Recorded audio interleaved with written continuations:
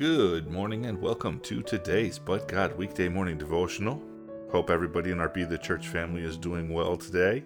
We are going back into 1 Peter chapter 5, wrapping up with verse 12 through 14. Through Silvanus, our faithful brother, for I so regard him, I have written to you briefly, exhorting and testifying that this is the true grace of God.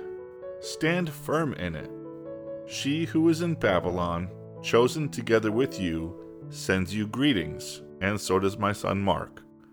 Greet one another with a kiss of love. Peace be to you all who are in Christ.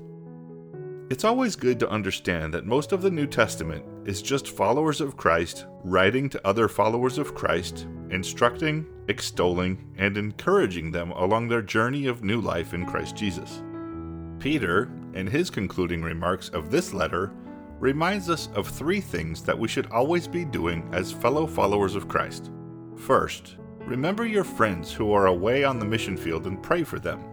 If we read Philippians 1:27 through 30, it reminds us, only conduct yourselves in a manner worthy of the gospel of Christ, so that whether I come and see you or remain absent, I will hear about you that are standing firm in one spirit, with one mind, striving together for the faith of the gospel, and in no way alarmed by your opponents, which is a sign of destruction for them, but of salvation for you, and this too, from God. For to you it has been granted for Christ's sake, not only to believe in him, but also to suffer on his behalf, experiencing the same conflict which you saw in me, and now hear to be in me. Second, we need to pray for those friends that you have met along the way and continue to reach out to them and encourage them. This has been made much easier to do, thankfully, with our current modes of communication like instant messaging and email. As it says in 2 Timothy 2, verse 10, "For this reason I endure all things for the sake of those who are chosen, so that they may also obtain the salvation which is in Christ Jesus, and with it eternal glory."